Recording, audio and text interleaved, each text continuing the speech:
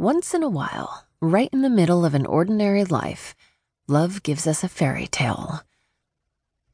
I saw that quote about fairy tales stamped on a decorative canvas at a home decorating store. I didn't buy it because I don't have a home to put it in. Also, because I don't believe in fairy tales. Honestly, it pisses me off. Retail propaganda aims to promote love. Don't believe me? I couldn't find a single decorative sign that said, once in a while, right after you move in with your fiancé, you realize he's sleeping with someone else. Nope, not a one. Granted, that's sorta specific, but it's not like I could find one that said, you don't need him, or keep your pants on, asshole, either.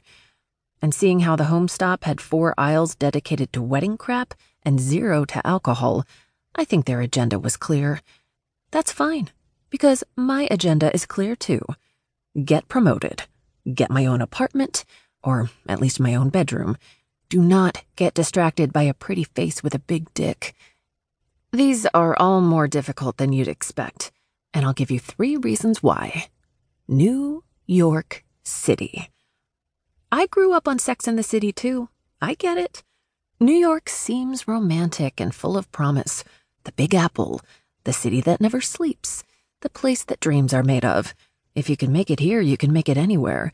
It's the only city in the world where you can buy a cupcake from a vending machine, get pad thai delivered at 3 a.m., and do your laundry in a 24-hour laundromat with organic detergent and free Wi-Fi. The wardrobes are to kill for, and shoes that cost more than the average American's monthly mortgage payment are regularly paraded down the same sidewalks dogs piss on.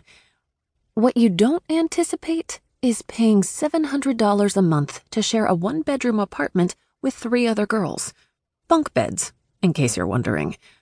Or a job in marketing that is so entry-level that my duties don't amount to much more than data entry. Or the knowledge that you can't afford the amazing middle-of-the-night food delivery, and even those vending machine cupcakes need to be budgeted into your monthly food expenses.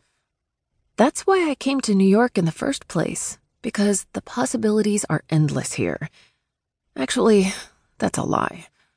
I came to New York because my fiancé was here. My ex, Brad. He's still here, he's just no longer my fiancé. He graduated a year before I did and got a job in New York City. The plan was that I'd follow him when I graduated, which I did. I didn't realize the plan included him sleeping with other women while he waited.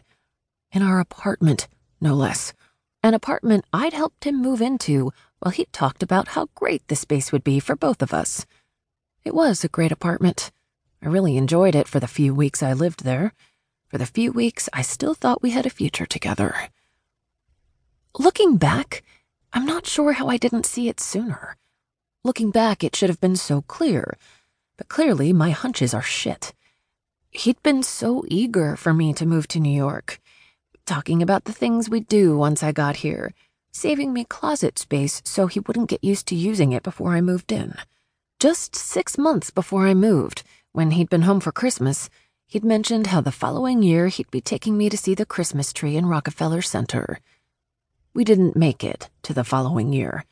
We didn't even make it through the summer before I realized I should have listened to my gut. Before I realized that the pair of panties I found in his apartment were not a mistake made by his laundry service. Before I realized there was no need for him to excuse himself for incoming calls from numbers labeled Brady or Chip unless they were really Brandy's or Christine's. My bad.